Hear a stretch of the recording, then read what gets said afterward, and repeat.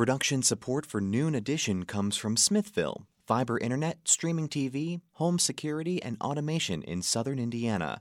More information at smithville.com. And from the Bloomington Health Foundation, partnering with local organizations and citizens to invest in programs that address our community's health needs. Bloomington Health Foundation, improving health and well-being takes a community. More at bloomhf.org.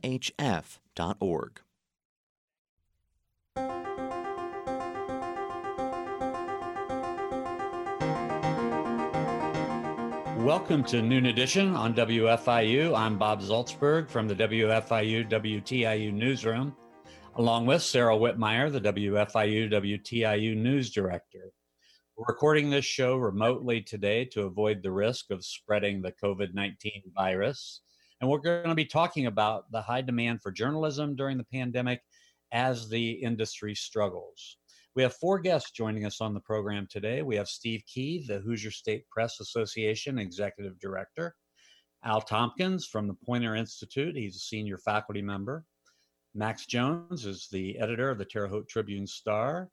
And Catrice Hardy is the Indianapolis Star Executive Editor, and she is also the Gannett Midwest Regional Editor. She has responsibility for papers in Indiana, Illinois, and Kentucky.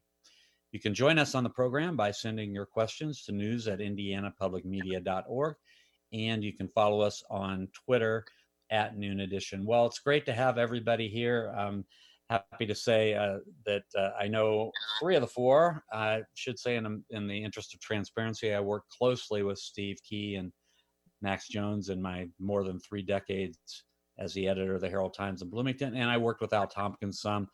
Haven't had the opportunity to work with Catrice, but I've worked with several other editors from the Indy Star.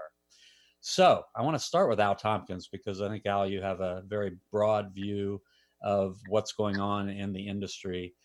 And if you could just sort of outline, what's going on in the journalism industry, print newspapers, as well as, commercial television, public radio, public TV, in terms of being able to serve the public, especially during the time of this pandemic. Well, it's really ugly. That's the headline. The business is difficult, to say the least. More difficult for print than it is for broadcast. But on the print side, there are basically two main income streams. One is subscriptions, and those have been falling for quite some time. The other is advertising, and that is just in a real serious nosedive. So the response has been largely on the print side toward a few things: staff cuts, furloughs, layoffs, and a reduction in print editions to online. And that's gone relatively well, actually, better than a lot of people thought that it would.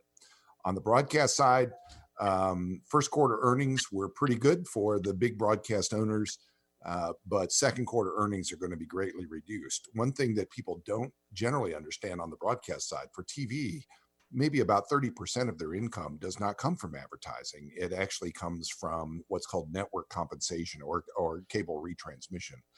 So the cable companies paying money to the TV stations for the rights to carry their signal, and those are long-term contracts. Television is not hurting nearly as much.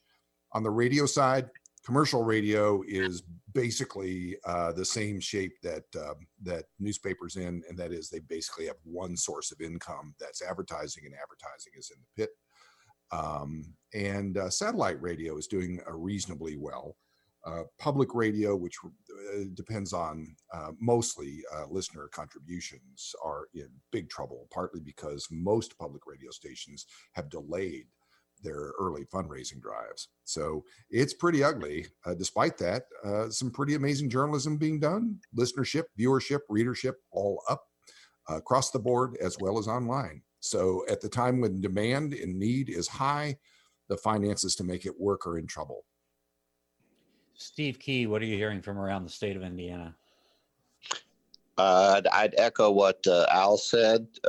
Just today, I found out we've had a couple more newspapers that have shut their doors. So that's about 6, I believe, since the pandemic started, that have completely ceased operations. So And while on the other hand, people are, as Al said, are looking to their local newspaper for information on what's happening in their community. So the demand is up, but the revenue has gone, just so far south that we're starting to see papers close. What about staff sizes at a lot of these newspapers? Other than the furloughs, I haven't seen so much about actual cuts with the pandemic. But a lot of that is due to the fact that the newspapers were already in tight financial straits before the pandemic hit.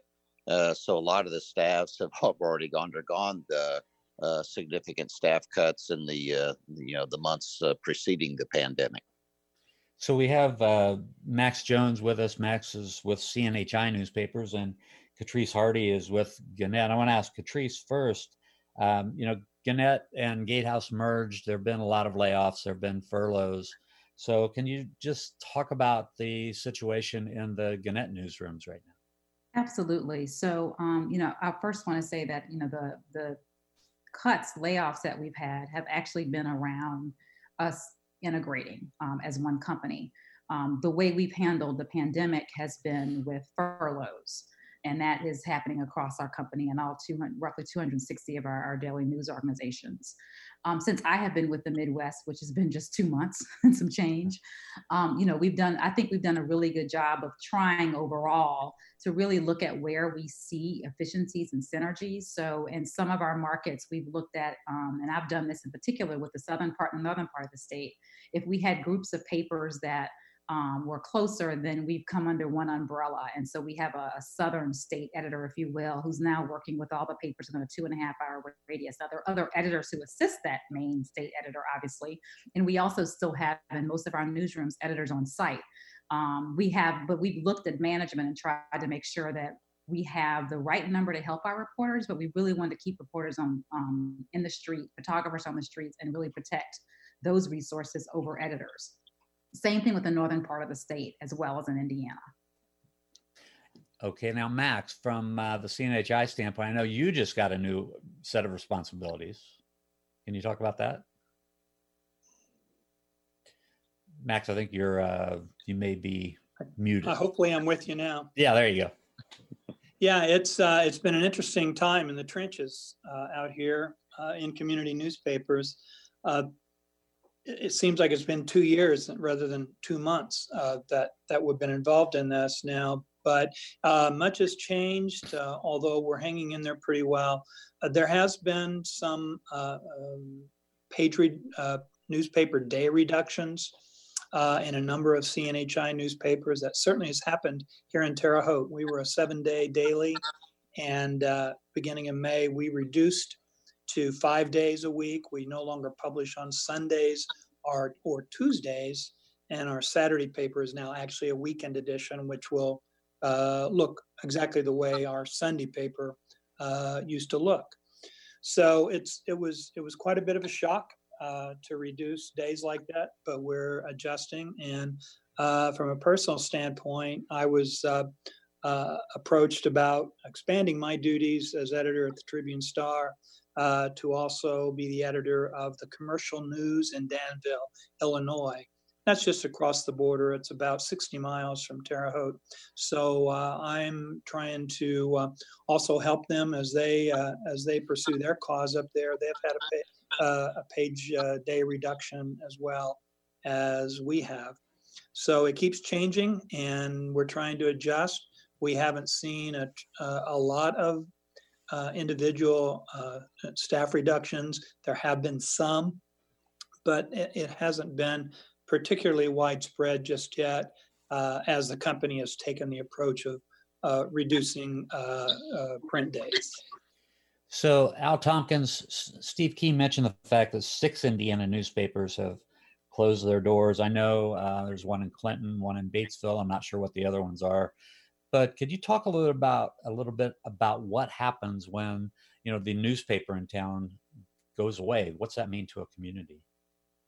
Well, the worst news is if nobody notices. That tells us something. But my suspicion is you will notice. There are all across the United States what we sometimes call news deserts. There are places that just nobody's covering. And I think we'll start seeing this particularly when city governments, for example, start making tough decisions about what services to cut. And nobody's at City Hall covering that story. When state government, for example, starts cutting spending, which they will in the next budget, this budget year and the next budget year are just going to be really difficult ones. Maybe the most important time to be covering government, local government, in a long, long time. And you're going to see increasingly, there'll be nobody there watching what's going on. We won't be getting the nonstop coverage of how our elected leaders are responding to the pressures that will be coming on them, much greater pressures than we've seen in recent years when the economy was reasonably robust. To say nothing of the fact that we're heading into an election year. I mean, let's not forget, we have a presidential election only a matter of months away.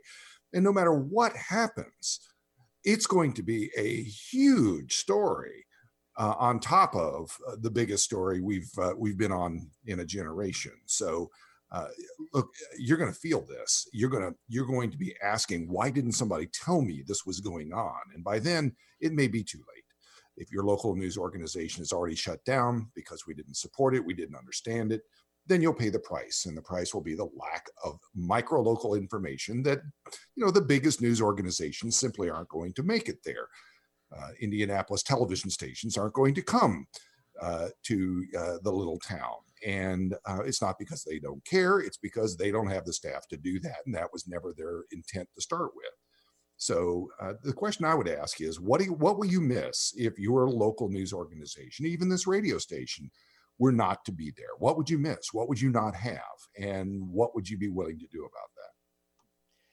Steve Key, I want to talk a little bit about, you have a multiple roles. I mean, as the executive director of the Hoosier State Press Association, but one of the key roles is that you keep an eye on the legislature. So you've seen over the last decade or two a reduction in State House reporters. Now we're, Al's talking about a reduction in City Hall reporters. What's happened, when you look at the state coverage over the years, how has the reduction in those reporters affected, the work of the legislature? Well, it's the journalists, the news media, and particularly the newspapers that are the ones who give you more the breadth of coverage. And the fewer reporters you have, then you have a tendency for those few reporters to be covering the same story. Whereas if you have more reporters, you have more bills, more agency stories that are being covered. You don't have to look any farther than the pandemic coverage. It's been the newspapers that have been pushing hard against the state to give more information about what's going on in the nursing homes and asking repeatedly for specific information on specific nursing homes as opposed to just aggregated numbers.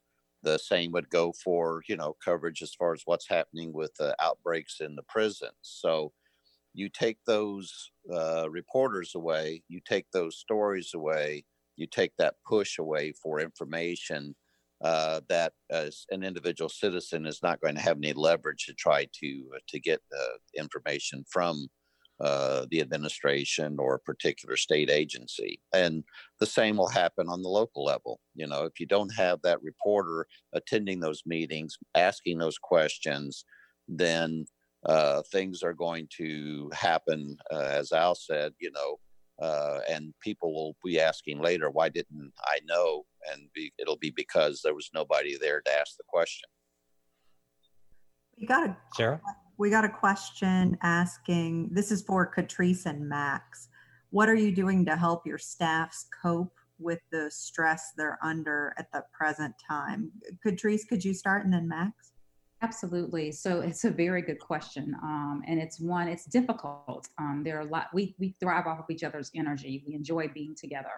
And not only are they living this experience themselves, but they're also being charged with going into some really sensitive situations in some cases. And so what we've been doing is a lot of touch base with our reporters and staffers. I'm personally doing Zoom chats with everybody on staff bi-weekly now. We are checking in with them regularly. We made sure there was PPE. We're asking what we can do. If people need days to just take outside of other days they have to take, to just have a day to, spend time with family. And obviously everybody's dealing with e-learning and all these other components that's making life pretty difficult.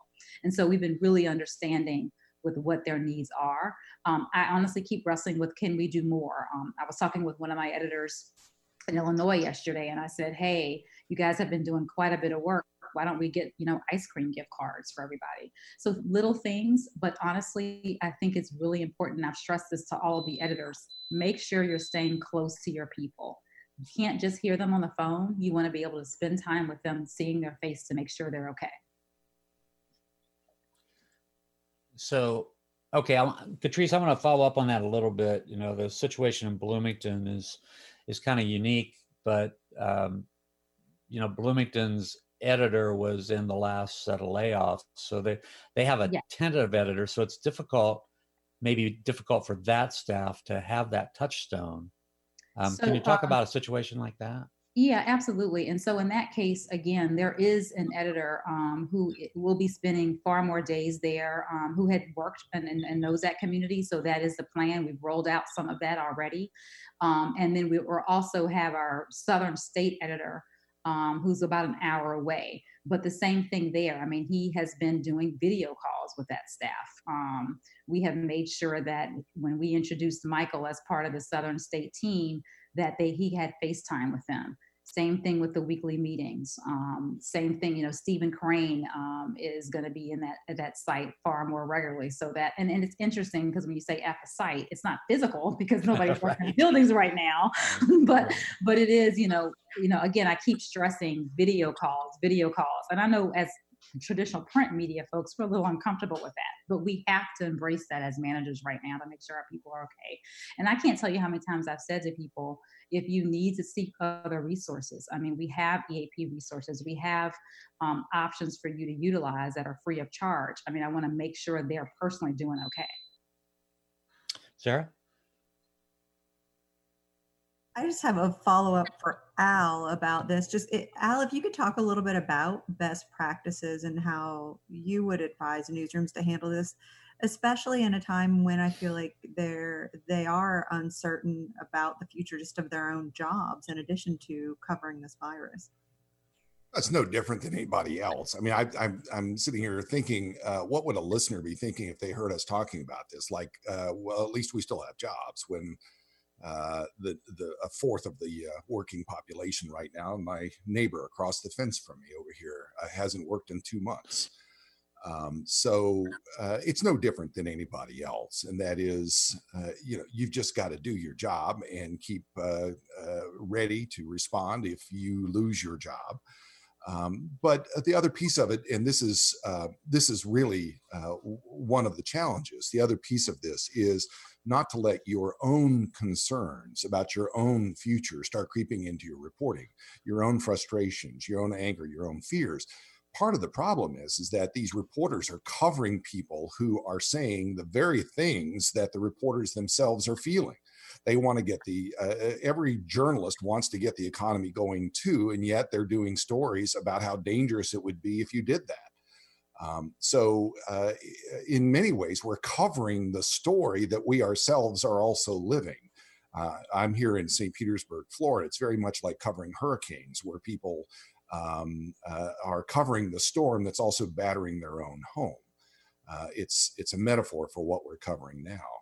And so that's part of it. The other is to remember that journalists are just like everybody else. We've got health concerns. We have senior citizens to take care of. We have children who are out of school. We're trying to homeschool our kids while we're also trying to do our work. And it's something that I think people don't fully understand this program is being done out of people's bedrooms, where you used to be in studios, and yet it sounds remarkably clear and crisp.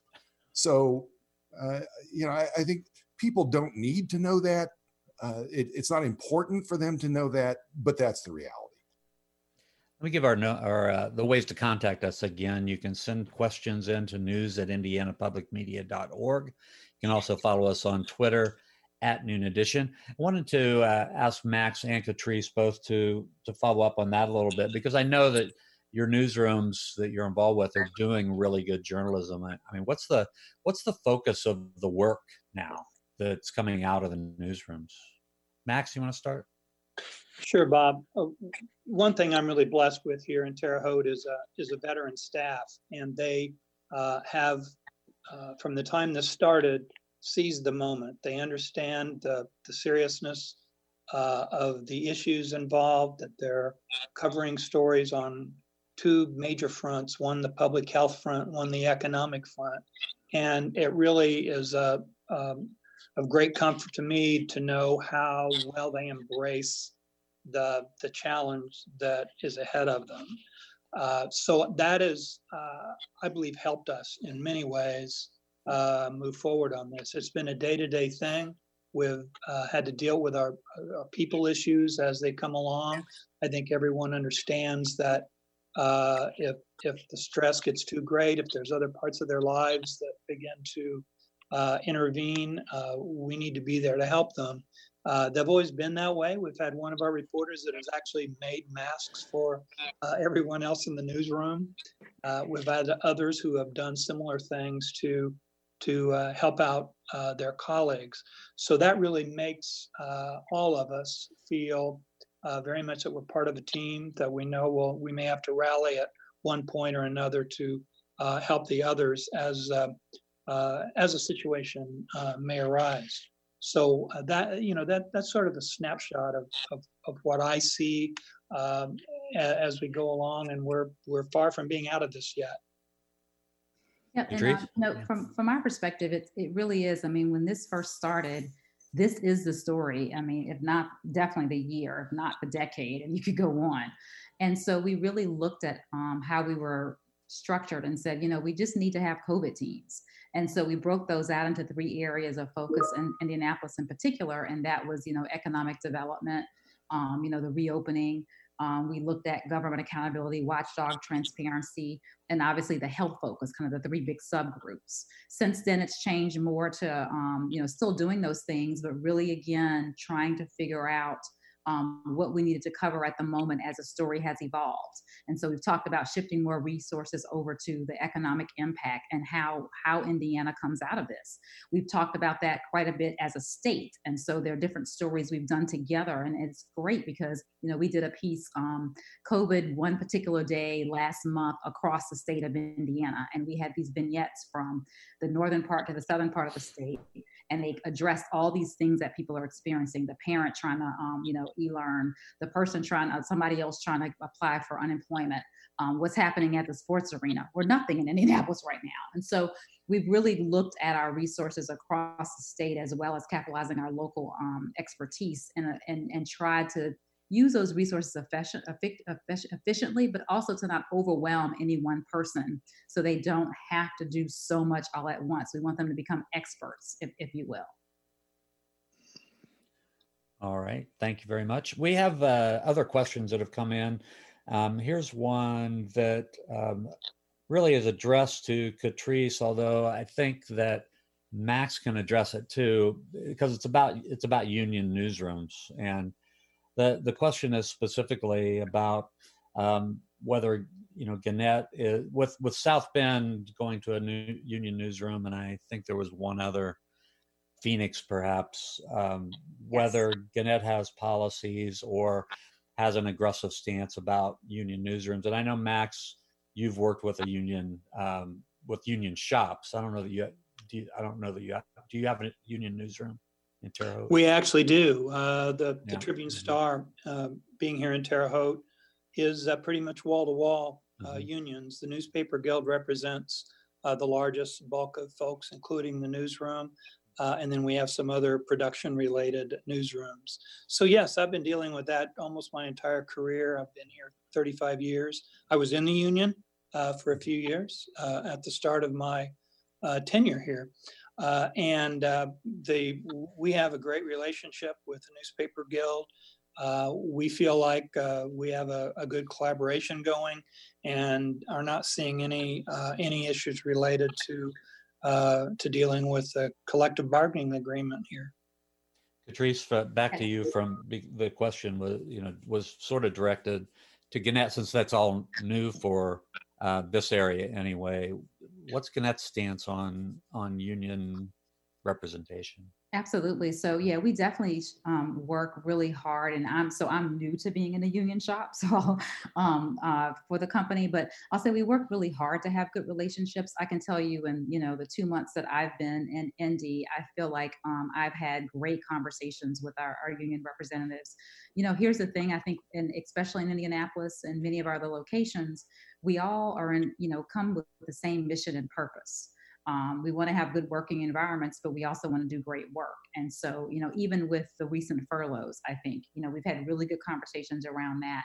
And so, I've not had to work on a new contract yet, but I will tell you that I'm been very pleased with how we've been able to come to a decision, and how we've been able to work through any concerns that may have arose with the coverage. PPE was one thing, which the company was already going to provide equipment for, but just being able to say, yeah, this is what's coming, just so you know. And I've tried to also give our union a heads up on anything that I think might be an issue or a concern.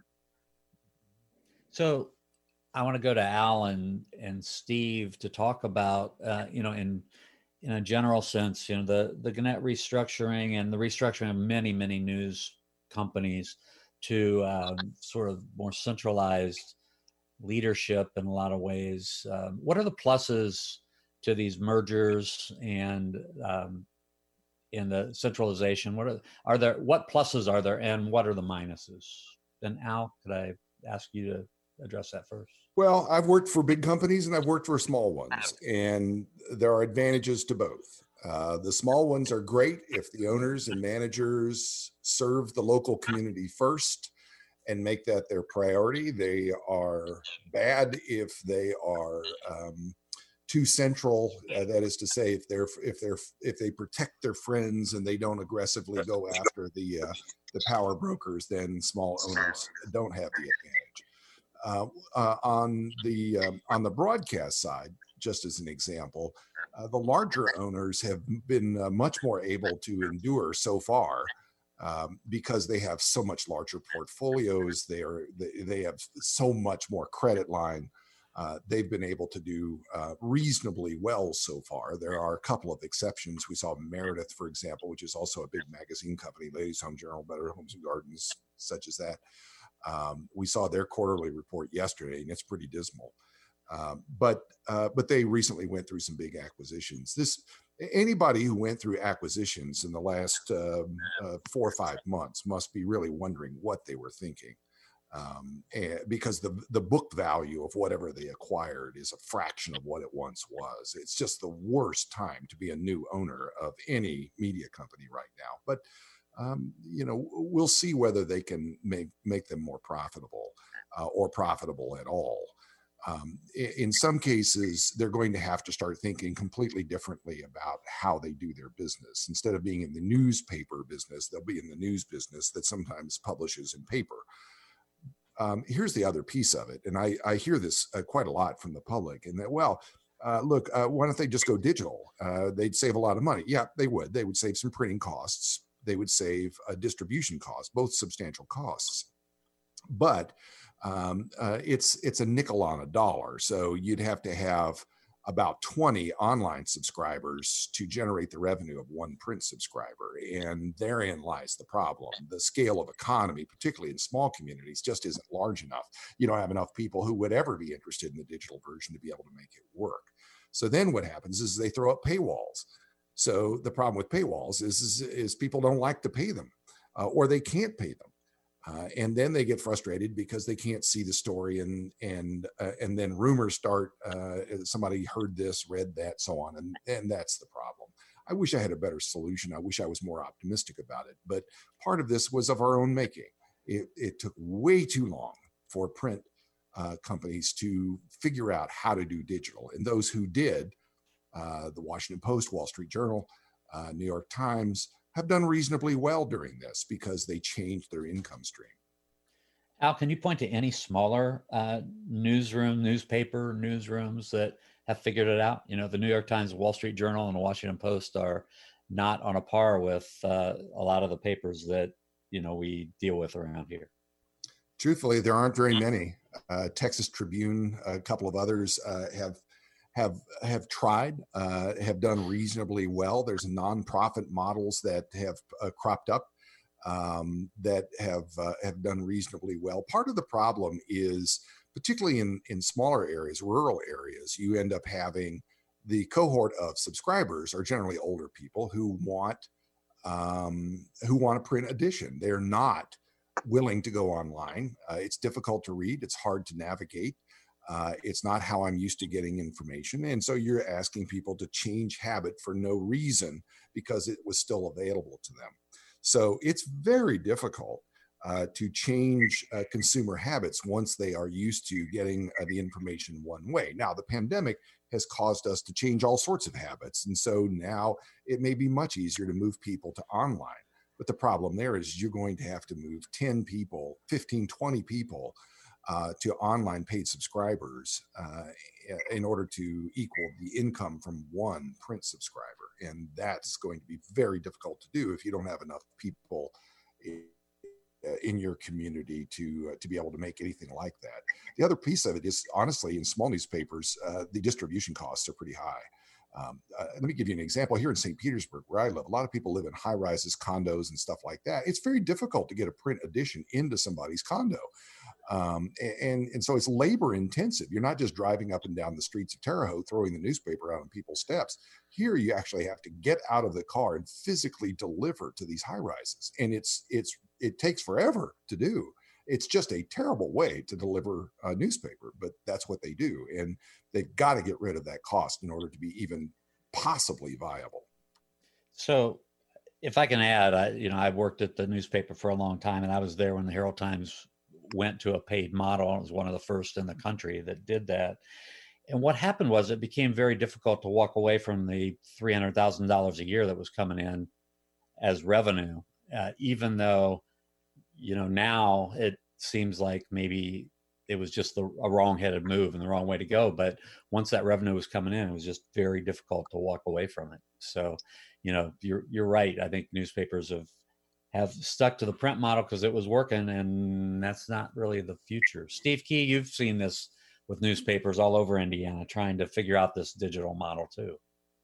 Yeah, I mean, it's not just in Indiana, as Al, it's a national issue in that you have a product that is in high demand, and people, want their local news. They want to know what's going on in their community, and it's not just generational. I mean, I've heard the millennials and the ex-geners are huge, voracious news consumers, but they think that and have a feeling that they should be able to get their news for free. And it makes me think of a quote I saw the other day where someone says, "I don't need a newspaper because I get my news on the internet," is like saying, "I don't need farmers because I have my food in the refrigerator." And there needs to be a change, and people have to understand that they have to pay for that reporter, that editor, and that distribution system to get that local news. It just doesn't happen. And the entities, the newspaper groups, chains, family owned, whatever, they do have to make a profit. It's not a charitable organization. So there's got to be a change, but I'm optimistic that there will be a model. It may be more digital than print as we go forward because of those distribution and printing costs. But the demand is there, and if there's a demand, there's going to be a way to do it. And I hearken back to when I was a kid. If you had come up to me with a plastic bottle of water and said, "Here, Steve, how would you like to have this bottle of water? It's only cost you $1.75. You would laugh at the time. But now people, they buy their bottled water and buy crate loads and don't blink at spending money for the water. So there's going to be a change, I think, in attitude towards the value of news and the product, where it'll be the subscription revenue that drives it, and the advertising that comes along with it will be more gravy on top of that. I firmly believe. Al? I think there's one other way this could unfold that would be a lot less disruptive, and that is if search engines and social media aggregation sites like Apple News, for example, or even Facebook, begin paying the news services for the content that they are using. So Google News, for example, or Apple News might be paying the provider or the content that they are circulating. And I think that's, first of all, it's overdue. It needs to be done. It's fair. It's right. They are aggregating and circulating the material that newsrooms are creating and not paying for it. So that could be a substantial income for the organizations that are creating the content. And I don't think it's going to be long in coming. I think that's going to happen. What they have been arguing until now is, look, we're aggregating your content. We're putting your content on our site. We're driving traffic to your local site. Well, that's fine. But if you're a Bloomington newspaper, you don't much care if you have readers in California. No advertisers selling furniture to California. So you don't get credit for the reach, the national reach, because your advertisers aren't trying to reach nationally. So that doesn't work. What will work, though, is if they pay for the content that they use, and they should. We're starting to see that happen. I think Australia, France, there are several countries where they're looking to either force or push Google and Facebook into that type of a program. Would that same thing be true for like Facebook and Twitter too? Because I'm assuming they make a lot of money off of news too. Well, it could. Facebook actually tried pretty valiantly, I thought, to do something called Facebook Stories. And what they were doing is they were, instead of linking, for example, to the New York Times stories, they were actually, you could go on to Facebook, and the New York Times had a deal with Facebook, and so did Wall Street Journal and many others. What they would do is, instead of linking and sending the reader to the New York Times or the Wall Street Journal, the whole story would appear wholesale right there on Facebook. Well, there were two problems. One, the link wasn't sending anybody to the paper. And so what was happening is the paper was seeing an increasing decline in subscribers, in people who were reading their content by coming to the actual site. And so traffic went way down. It was more or less a wash. The amount of money they were getting from Facebook was more or less about equal to the amount of traffic that they were losing. It just kind of wasn't worth their time, and those deals mostly fell apart. But it was an interesting idea. And users, by the way, loved it. They loved not having to click on a link and go to another place. So it served Facebook very well. It held people on their site, exposed them to Facebook ads for a much longer period of time. It's an important metric that we have in media called time spent on site. We want you to stay on site as long as possible, very much like this radio station would like to hold you for the entire day, not just for a newscast. So time spent on site for Facebook went way up, but traffic to individual newsrooms went way down. And that idea fell apart. But it could happen. It could. Apple News is an interesting one because I can read entire articles on Apple News, and it's a really interesting service. But boy, it's just really difficult to get from the original story to the original publication. They bury links so deep that really what you have to do is go back in and do another search and find the article. That just doesn't work for the originator. If you have questions or comments about the journalism environment these days in a time of a pandemic, please send us an email to news@indianapublicmedia.org, or you can follow us on Twitter @Noon Edition. So for Catrice and Max, I wanted to ask about just, this is all, we talked about the fact there's a presidential election coming up as well. and there are local elections, state elections. This is a time when, news is really important in terms of just public policy. The nation's as divided, perhaps, as it's been in a long time. I think there have been other times when it's been very divided, but we certainly are seeing a lot of divisions. So, how do you keep focused on the news, and how do you cover other issues? And Catrice, I must bring up the fact that you guys in Indianapolis have had to cover, the police shootings, and Absolutely. and those are, that's another huge issue that you're having to cover at a time when we're in a pandemic. So Absolutely. So it's funny you mentioned that, because we had a long discussion this week just about elections, and we have an upcoming primary in Indiana. And so, one thing we talked about is, again, being able to use these resources across the state. But the one thing we do well, and I think we have to do well, is shine a light on these issues, talk to our communities, and really understand what they're looking for. And we are the number one news source for who these people are who are running. Doing those background checks during a pandemic, still providing that information is vitally important. And so what we talked about was, okay, we're going to have to take a segment of our newsroom and still do what we usually do for elections. And then what's nice about that in this case for us is we have a number of newsrooms across the state, so we'll all be able to share in that workload. And that's the beauty of having a bigger company. There's some downsides as well. But I think that's where, we talked about that. And so our primary coverage will be taking those races that are vitally important, that our readers are looking to us for information on, and doing the same background checks, writing those same stories. But you're right. I'm constantly thinking about the priorities for the area, the priorities for each of our sites. And right now it's COVID, it's Reopen America, it's IMPD if you're in Indianapolis, and now elections. It's a constant, juggling act.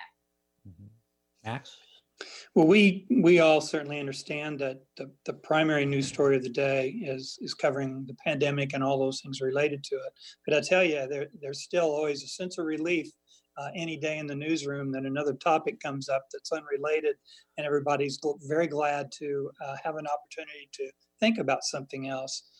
There hasn't been much of that, but there certainly has been some, just such as today we find out that Terre Haute has been granted its casino license from the Indiana Gaming Commission. So there's things like that still come up that are important to our community that we will continue to cover, that are unrelated to the pandemic. But truly, it's almost everything that moves in our lives right now are somewhat related to, if not directly related to, all the problems that are associated with this. And we try to provide ways for a reader to get some relief from that if they want.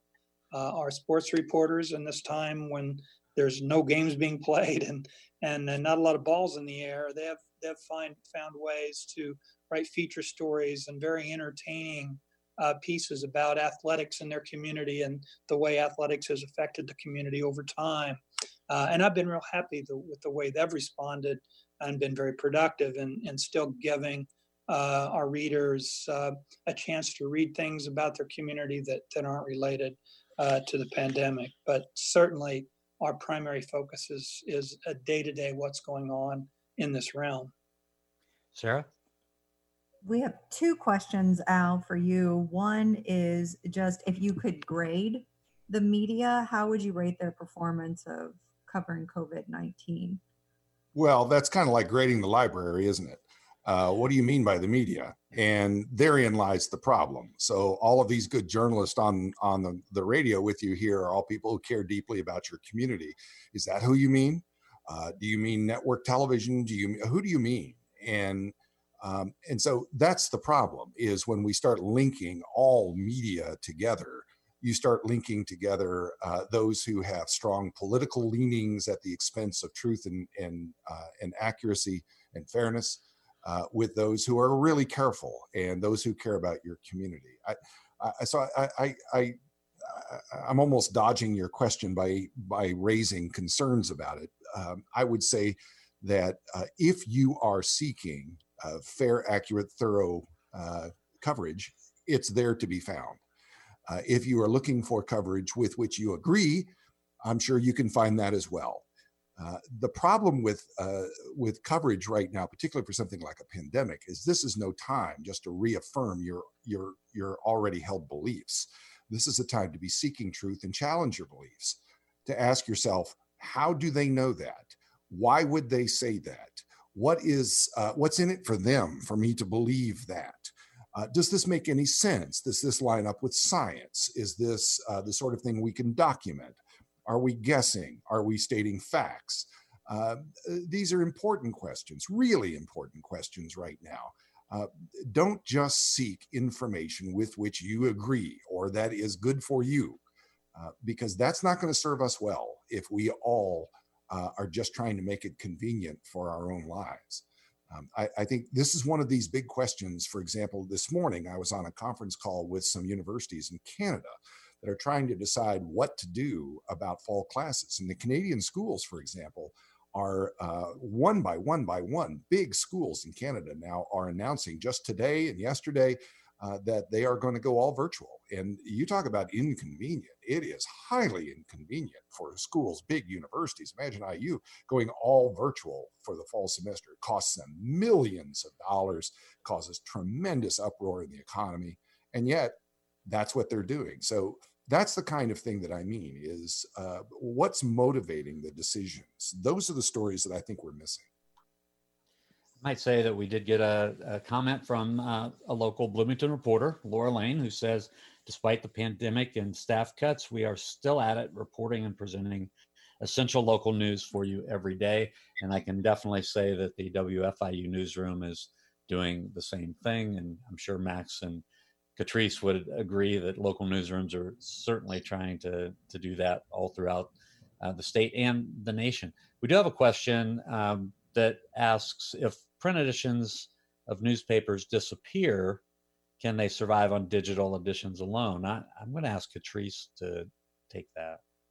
You know, it's interesting because you've seen a number of news entities try that, you know, ProPublica and some of these others, you know, and I think that they have found a successful model.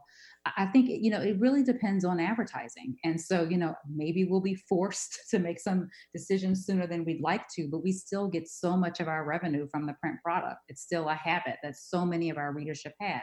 We have really aggressive, you know, I think ideas and research around how you grow your subscription base. And so we are constantly talking about the need that to subscribe, whether it be digitally, primarily, but also still with print.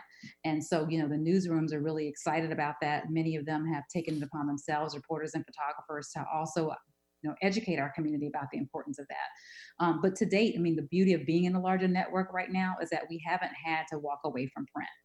You know, we've given ourselves more time to figure out how to make the business model work. Al, do you have something you want to add? No, I think that's right. Trying to print costs, depending on the more you print, then you end up with a scale of economy. So it's more costly per capita per subscriber for smaller newspapers to print, partly because there's transportation costs that are involved, mailing costs, all those kinds of things. But they're also much more difficult to get online. The beauty of a regional or weekly newspaper, small town newspaper going digital is that they become an hourly, daily news source, more like a radio station. And local radio stations are under tremendous pressure right now. So there's really a huge advantage of doing that. Here's the downside, and that is connectivity, right? Trying to get senior citizens, for example, to look at a phone screen for delivery or to navigate a complex computer screen can be a huge challenge. And therein sort of lies the rub. Here's the good part. And that is if you make these newspapers online, for example, easier to read by having much easier to change font size, that can be big. If you can make them so that you can turn them into audiobooks, that would be fantastic. I mean, there is some technology that will make the virtual online version of newspapers far more attractive than the print newspapers. More timely, easier to read, audiobooks, all of those things could be very valuable, but we're late to the game, and now the gun's to our head, and it's difficult to invent while you're in such a rush. but that's where we find ourselves. I am not completely pessimistic. On the backside of this, I think newspapers will make the changes that have been long in coming. Sarah? We got just a follow-up to that from Owen Johnson. He's wondering, why isn't there sort of this a la carte option that you can just pay for a single story that you would want to read digitally? Who wants to take that? I'll jump in. It would be untenable. You would end up having to, I don't know, what would you charge to see a story? 2 cents, 5 cents? Here's the other issue: is you end up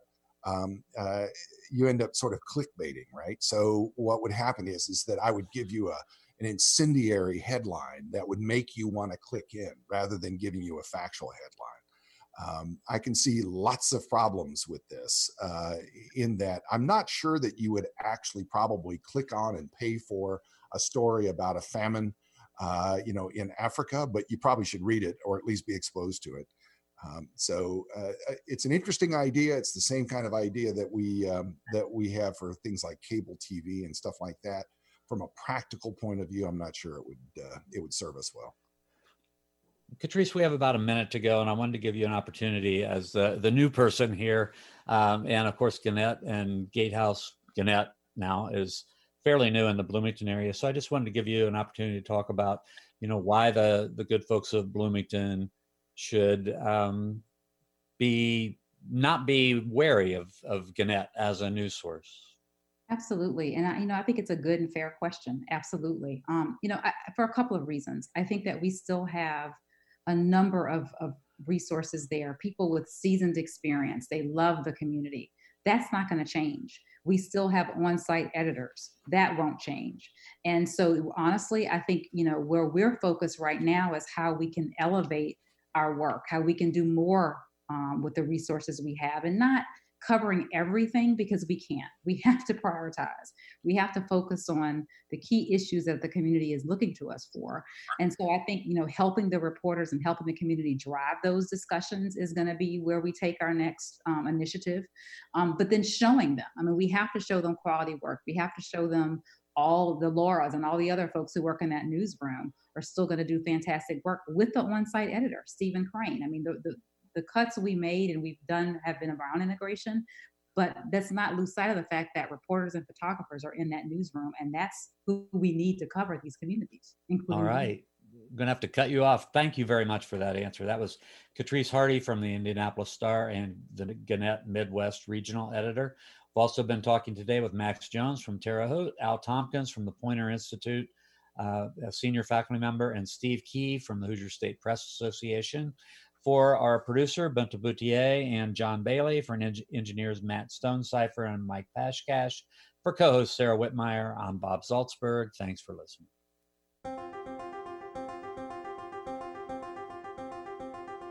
Noon Edition is a production of WFIU Public Radio. A podcast of this program is available at WFIU.org. Production support for Noon Edition comes from Smithville, fiber internet, streaming TV, home security, and automation in southern Indiana. More information at smithville.com. And from the Bloomington Health Foundation, partnering with local organizations and citizens to invest in programs health needs. Bloomington Health Foundation, improving health and well-being takes a community. More at bloomhf.org.